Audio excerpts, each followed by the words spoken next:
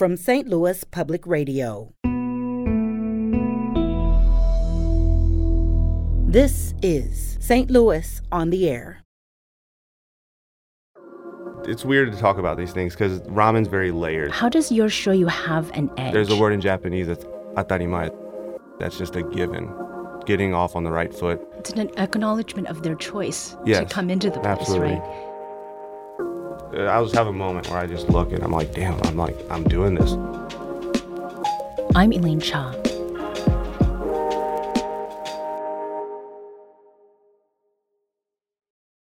There's something profoundly satisfying about a stellar bowl of ramen. The chew of a noodle that asserts its existence and demands homage to its maker. The depth of a broth laden with nuance and globules of umami. Tender slices of pork, an egg yolk like silk, and circles of green scallion, sharp yet sweet. It's altogether glorious. And according to Sauce Magazine and the St. Louis Post-Dispatch, the best new place to experience such a miracle is a 24-seat shop in the Northampton neighborhood called Menya Rui. And here to talk with us about it is the restaurant's namesake and chef himself, Stephen Persley. Stephen, thanks so much for joining us today. Absolutely. Thanks for having me. It's a pleasure. What does Menya Rui mean and who came up with it? So Menya, directly translated, means noodle shop. So that's kind of a common title for noodle shops in Japan. It's almost like osteria. So that's that part of it. Rui is my Japanese name, so I just put it together. And what does Rui mean? Rui, this kanji symbol means like base or foundation. It also can mean like a base in baseball. Mm-hmm. My dad was a big fan, so that's kind of how my parents came up with it. Okay. Well, it seems very appropriate to what you're doing, in fact. Now, ramen is a word, and it's a menu item that many people are now much more familiar with than they might have been, say, 15, 20 years ago. Sure. Why did you decide to go with menya instead of ramenya, which might have been more immediately understood by folks who are not familiar with Japanese food? So when I moved over there to study, I was exposed to these noodle dishes outside of just ramen, which is the soup or the noodle inside the soup. If you check out our menu, there's two other sections. The tsukemen, so that's a thicker noodle on the side of a concentrated broth that you dip and eat. And then a brothless noodle, which is tossed in some aromatic oils. And it's almost like an Asian pasta. So I wanted to kind of push the ramen culture forward and highlight these other ways to experience noodles. So there's an expansion then. Exactly. Great. Now, incorporating your name has been part of your ramen story here in St. Louis. You started serving the dish via pop-up back around 2019 or thereabouts? Correct. Right. And it was under the name of, was Ramen by Rui? Yeah. What initiated that? So after I graduated from UMSL in 2014, I was kind of at a crossroads in life. I didn't have a strong career path. I'd been working in kitchens. So I decided to take a leap of faith. My mother's from Okinawa, Japan. So I wanted to take time to explore that side of my identity. And in the back of my head, I always thought a ramen shop would be a good idea for business in America. So I was like, okay, two birds, one stone. I can explore my identity, go learn a trade. So I hit up my uncle. He kind of got me in with the job and, yeah, booked a flight. And I believe it was your uncle. Is it the same uncle who introduced you to ramen, or was this a different uncle? It was a different uncle. So my one uncle lives in Tokyo. He introduced me to ramen way early on when I was a kid. And then my other uncle who lives in Okinawa, he's a delivery driver. So, you know, when he's out making his deliveries, he had this one shop that he liked to stop at. So he talked to the owner. He didn't promise me a job, but he kind of said, we'll talk to him and I can, if I don't hire you here, I'll put you in connection with some other people that maybe can. Okay, so knowing people in the right places at the right time certainly came into play. Absolutely. Yeah. I couldn't have done it without them. Now, my personal introduction to Japanese ramen came through Daikokuya about 2003, 2004 in LA's Little Tokyo. Okay. So it was one bowl and I was hooked, right? The tonkotsu broth plus the extra fat, like the kotteri style, when I could handle it then. Yeah. It's just like a milky, porky wonder. But I also think that it might have set me up poorly to try other kinds of broth. It was hard to order other things because I loved the tonkotsu so much. Yeah. And frankly, I probably just got used to what I was eating. So it seems like tonkotsu style is most common in the United States. What do you think people miss when they don't try shoyu, which is the soy sauce base that you use in your broth? I'm glad that you say that because I was the same exact way, actually. Before I moved to Japan, I was like dead set on tonkotsu. And I think it's just like I don't know if it's a misconception, but people just tend to sleep on shoyu because it's a clear broth. It just doesn't look like it's going to hit as hard. But that first shop, or the shop that I mentioned about my uncle, he was the shoyu style. And that's the first shop I worked at. I also worked part-time at a tonkotsu shop, so I was seeing both of it. But over time, I think just like the nuance, it's a little more nuanced, I'd say, the shoyu. So over time, I kind of fell in love with that. And like you said, it is the most popular style. I'd say in the States for sure. I think so in Japan as well. So I kind of wanted to like juxtapose that and set myself up for not doing the same thing as everyone else. Now, you've probably heard a million references to the 1985 Japanese film, Tampopo. And it happens to be one of my favorite movies of all time, so I hope this reference isn't an appetite kill. In that film, which is about a widow's journey to making the perfect bowl of ramen and the ragtag team that trains and rallies around her, there's a scene where the ramen masters point out the great energy in one shop's greeting and then the proportionate limpness of its food. So, Stephen, you've said elsewhere that Menya Rui welcomes guests to emulate the warmth and hospitality that's pervaded at all kinds of noodle shops that you worked at during your years living in Japan. How do you think Menya Rui's welcome prepares diners for your food?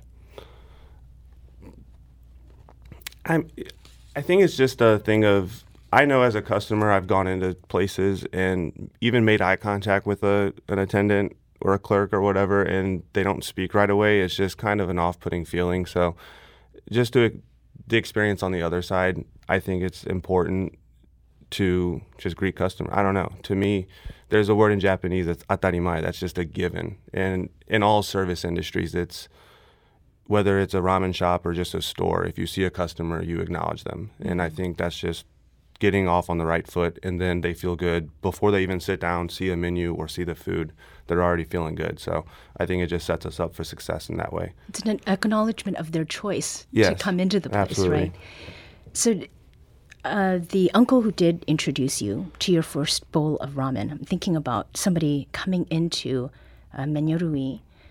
Is there anything that you experienced that first time you tried ramen that you've tried to replicate in your shop? I wouldn't, as far as what we do at the shop, I'd say it's more through my studies later in life. I think my first affinity for ramen came in that experience. I couldn't really tell you anything about it as far as the flavor or the style or anything like that. I just remember there was a yellow awning. It was kind of grimy in there. The bowl looked massive because I was like 4 years old, and it was just a cool experience. And that was up in mainland Japan. My other family's from Okinawa, and there's not as much ramen down there. It's a little bit different. So yeah, it was always kind of like this, I can only eat it when I'm in Tokyo kind of thing as a kid. So yeah, I think that's kind of where the affinity grew from, just that one experience. But as far as what we do at the shop today, that comes mostly from my time studying over there post-college. And the shop we are talking about is Menya Rui, and we're here speaking with Stephen Parsley, who's the chef and owner of the shop that's located in the Northampton neighborhood of St. Louis. So shoyu is sort of the specialty that you are offering at Menya Rui that doesn't seem to be as widely available elsewhere. Given the range of choices that are offered at restaurants around St. Louis, how does your shoyu have an edge? We make it in-house, first and foremost. And I think our edge just comes from being concentrated in what we do. I think nowadays people just expect a choice for everyone under the sun, no matter where you go. And a 24-seat shop, 960 square feet total. I have one 3-door refrigerator. Like, I can't have options for everybody. So we just kind of stick to what we do. And I think that allows us to really hone in and put something special in front of you. Now, I did hear that you may be adding a miso broth over the winter. Is there a reason for miso in the winter season? It's a little heartier. So, yeah, I think it hits a little, or I think shoyu, it still is more, I don't know. I hate to say that's more palatable because I can eat soup if it's 100 degrees or if it's like 0 degrees. But for some that are maybe a less soup friendly, I'd say miso is, just a little heartier. So that's why I wanted to save it for the winter time. Mm-hmm. And then, going into the opening, I didn't want to overload myself, or I wanted to take it one step at a time. I didn't want to have to take things off the menu. I wanted to be able to add things. So we're just taking a slow approach to things. So does that mean that there would be different noodles with the miso broth, or is it the same noodles that you are using for the shoyu? It would be the same noodles, and it's actually the same broth or the same stock. So it's weird to talk about these things because ramen's very layered. So you have an unseasoned stock and then a base seasoning sauce, which is the shoyu right now. So instead of having the shoyu, I just make a miso, and then everything else basically stays the same. So you just sub out that one component, and then you have miso flavor instead of shoyu flavor. But you have lots of choices. Yeah. Yeah, that sounds fantastic. Now, you're talking about you're working there, it's a three-door fridge. Right. It's a small shop. Right. And you have a small staff. Yep. And that includes your sister. Was partnering with your sister, it's Erica, right? Was partnering with her in your earliest plans to go from that pop-up to a brick and mortar? I'm not sure exactly when I I asked her to, if she wants to be part of this. But yeah, shout out to the whole crew. Erica, Jason, John, Ken. I couldn't do it without them. We all care tremendously about what we do.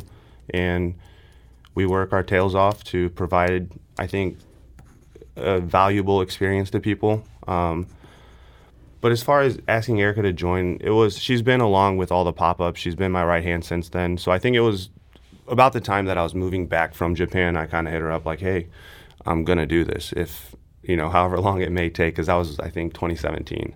So there was probably a time when she's like, is this actually going to happen? But yeah, I hit her up around then. She's always been down. She's been helping with the pop-up. So yeah, naturally. And we've always kind of gotten along through childhood and stuff. So it's just a good fit. Does that reflect anything about your core values as a chef and business person to have a small team that's working so closely together? I'm not sure what that means. It's just, like I said, 24 seats, 960 square feet. Any more than 4 people would be cluttery. But yeah, I think even with ramen, compared to other food genres, I guess, it's not fine dining. To me, it's more about the personality rather than, I guess, the resume or skills. I just want people that care about what they do. And then from there, everything else is teachable. But if you don't have pride in the work you're doing, whether it's making ramen or sweeping a floor, then to me, I don't really want you around. How do you know when patrons have really enjoyed their food? So just the same way we greet the customers when they come in, we try to make it a point to say thank you on the way out. And I think some people will even say thank you before we say thank you, and that's a pretty good sign. But yeah, I think when the enthusiastic thank you, goodbye exchange happens, I can tell that they enjoyed it, or straight up they'll just be like, yeah, we'll be back. So yeah, people that enjoy it make it a point to let it be known to us, and we really appreciate that. So you have some regulars who come in? Oh yeah, that's something I've definitely been surprised by, is how many return customers we have. I actually looked at it yesterday. This past month, 30% of our customers were returning. So I think that's pretty good for a shop as new as we are. I love solo restaurant meals and noodle soups, ramen, udon, pho, khao soi, the Korean knife cut noodles too, when I can get them. That is no contest, the thing that I relish if I can carve out time to eat alone. Now, Menyarui seats only 24, and a good number of them are bar seats. What recommendation do you have for people who'd like to come and try the food? What do they need to keep in mind about coming to the shop? Yeah, so we do have a fair amount of solo diners. That's always encouraged. But like you mentioned, there's only 24 seats total. So we do encourage you to keep your party size small. I'd say 4 and 2 is ideal. Definitely no more than like 6, as we have a 6-person table, but it is communal. So smaller parties are encouraged, but we'll do our best to accommodate anyone who's willing to come give us a try. Oh, and the upside of that is that you can go back again and try other things. Right. Yeah. I'd like to hear a little bit more about the time that you spent in Japan. Sure. As a child over the summers. And your mother insisted that you and your sisters go to Japanese school while you were there. Yep. Did you ever think that you would use those skills to live and train in Japan as an adult? At that time, definitely not. I was fighting tooth and nail. I guess when we were living there, it wasn't so bad, but it was the times when we would go back for summer vacation. The school years were like offset just enough to where it's like, okay, we get out in May here, go straight to Japan, and then they still have like a month and a half of school left. So she made us go to like that month and a half of school. So I definitely didn't have the foresight to appreciate that experience at the time. But looking back, absolutely, I'm grateful to my mother and my father and all my family. But yeah, to putting me through that, giving me, I guess, just like a base set of language skills that obviously I can't talk jargon or get into complicated subject matter, but I was able to work in a ramen shop and gain those experiences through those, I guess, hardships or whatever you want to call them. And how did those 3 years in Japan prepare you, not just professionally, but personally, to return to St. Louis? It was, not gonna lie, it was hard work. Like, my first job over there, out with a college degree, I was making $660 an hour, which is like $6, and I was doing dishes on a under-counter dish machine, breaking my back, feet wet every night. So, yeah, I think that builds character. So, I'm right. Like, it prepared me to just do what I got to do to get to a place. And you're here today on a day off because Yeah. the restaurant is not open every day of the week. What are your current hours, and why have you set them up that way? Currently, we're open Thursday to Sunday, 5 to 10 p.m., just dinner, all dine-in, no carry-out. Like I mentioned earlier, I just wanted to make sure that we're not biting off more than we can chew initially. I do have plans to expand hours once we add on some team members, maybe upgrade some equipment. But for now, we just wanted to take it slow and only offer what we know what we can handle. And since you opened Menyarui in February, it seems to have become an instant favorite among, you've talked about the regulars, 30% coming back, regular diners, and people who do food for a living. That's quite a lot of attention, maybe some pressure in a short amount of time. Yeah. Has that felt a little bit like a burden to like keep producing in a certain way? No, it's a blessing. I don't feel pressure. We're just, like I said, we're doing what we do. It's almost like we're just keeping it rolling at this point. I'm not, like I said, I'm so happy to not be in a fine dining or in that lane where it's $15 everyday food. We just have to be consistent, and I think we're doing okay at it. There was a picture that I noticed on your Instagram, and it was from April, and it's called Night Vibe. That was the caption. When you open or close Menyarui, is there anything you always do to keep the shop and yourself grounded?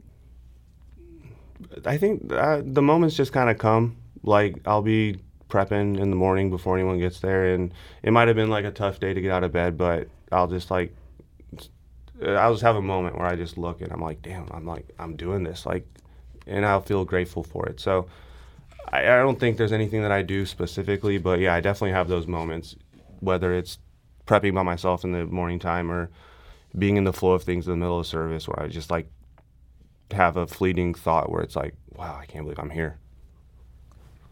Stephen Persley is the chef and owner of Menya Rui, a Northampton neighborhood restaurant that specializes in Japanese ramen and a select few other dishes featuring noodles made daily in-house.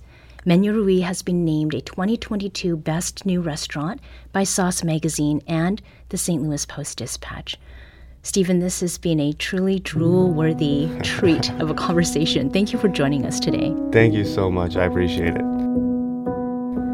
Before we close out today's show, I'd like to take a moment to ask for your help. In my last letter to St. Louis on the Air's newsletter subscribers, I wrote about the meaning of vacation for me and for my parents over time. It drew a straight and pretty thick line between time off and work. For me as a kid, going to school was my job. For my parents, work was very clear, even as time off was not, and really didn't much exist at all. So I also ask in that letter that you share your thoughts on work in the new year. So now that we're 3 days into 2023, the St. Louis on the Air team wants to know, what do you plan to leave behind in 2022? And what do you want work to be in your life this year? If some of the lines you've drafted between time off and work are less defined, maybe a little squiggly or dotted, or maybe the word work itself is written in pencil rather than pen or marker, that's totally fine. In fact, that's just as important and interesting. That's because it's honest and because it's human. So again, do you have 2023 work resolutions you're willing to share? What are you planning to focus on in the year ahead, and what do you intend to leave behind? Email us at talk@stlpr.org or leave us a voice message on our dedicated line, 314-516-6397. That's 314-516-NEWS. This episode was produced and edited by Emily Woodbury. Podcast designed by Aaron Dorr. Our production intern is Avery Rogers. Alex Hoyer is our executive producer. St. Louis on the Air is a production of St. Louis Public Radio.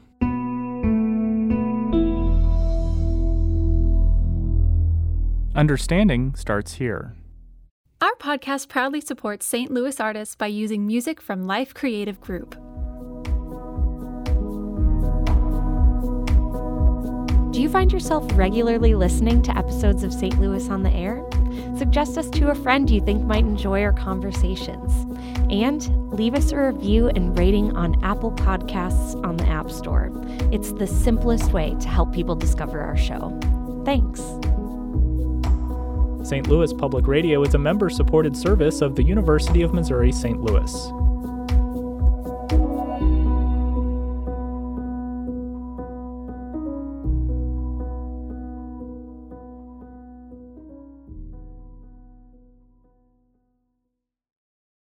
Support comes from the Missouri Forest Products Association, providing more than 41,000 jobs in the production of wood pallets, railroad ties, white oak barrels, hardwood floors, and more.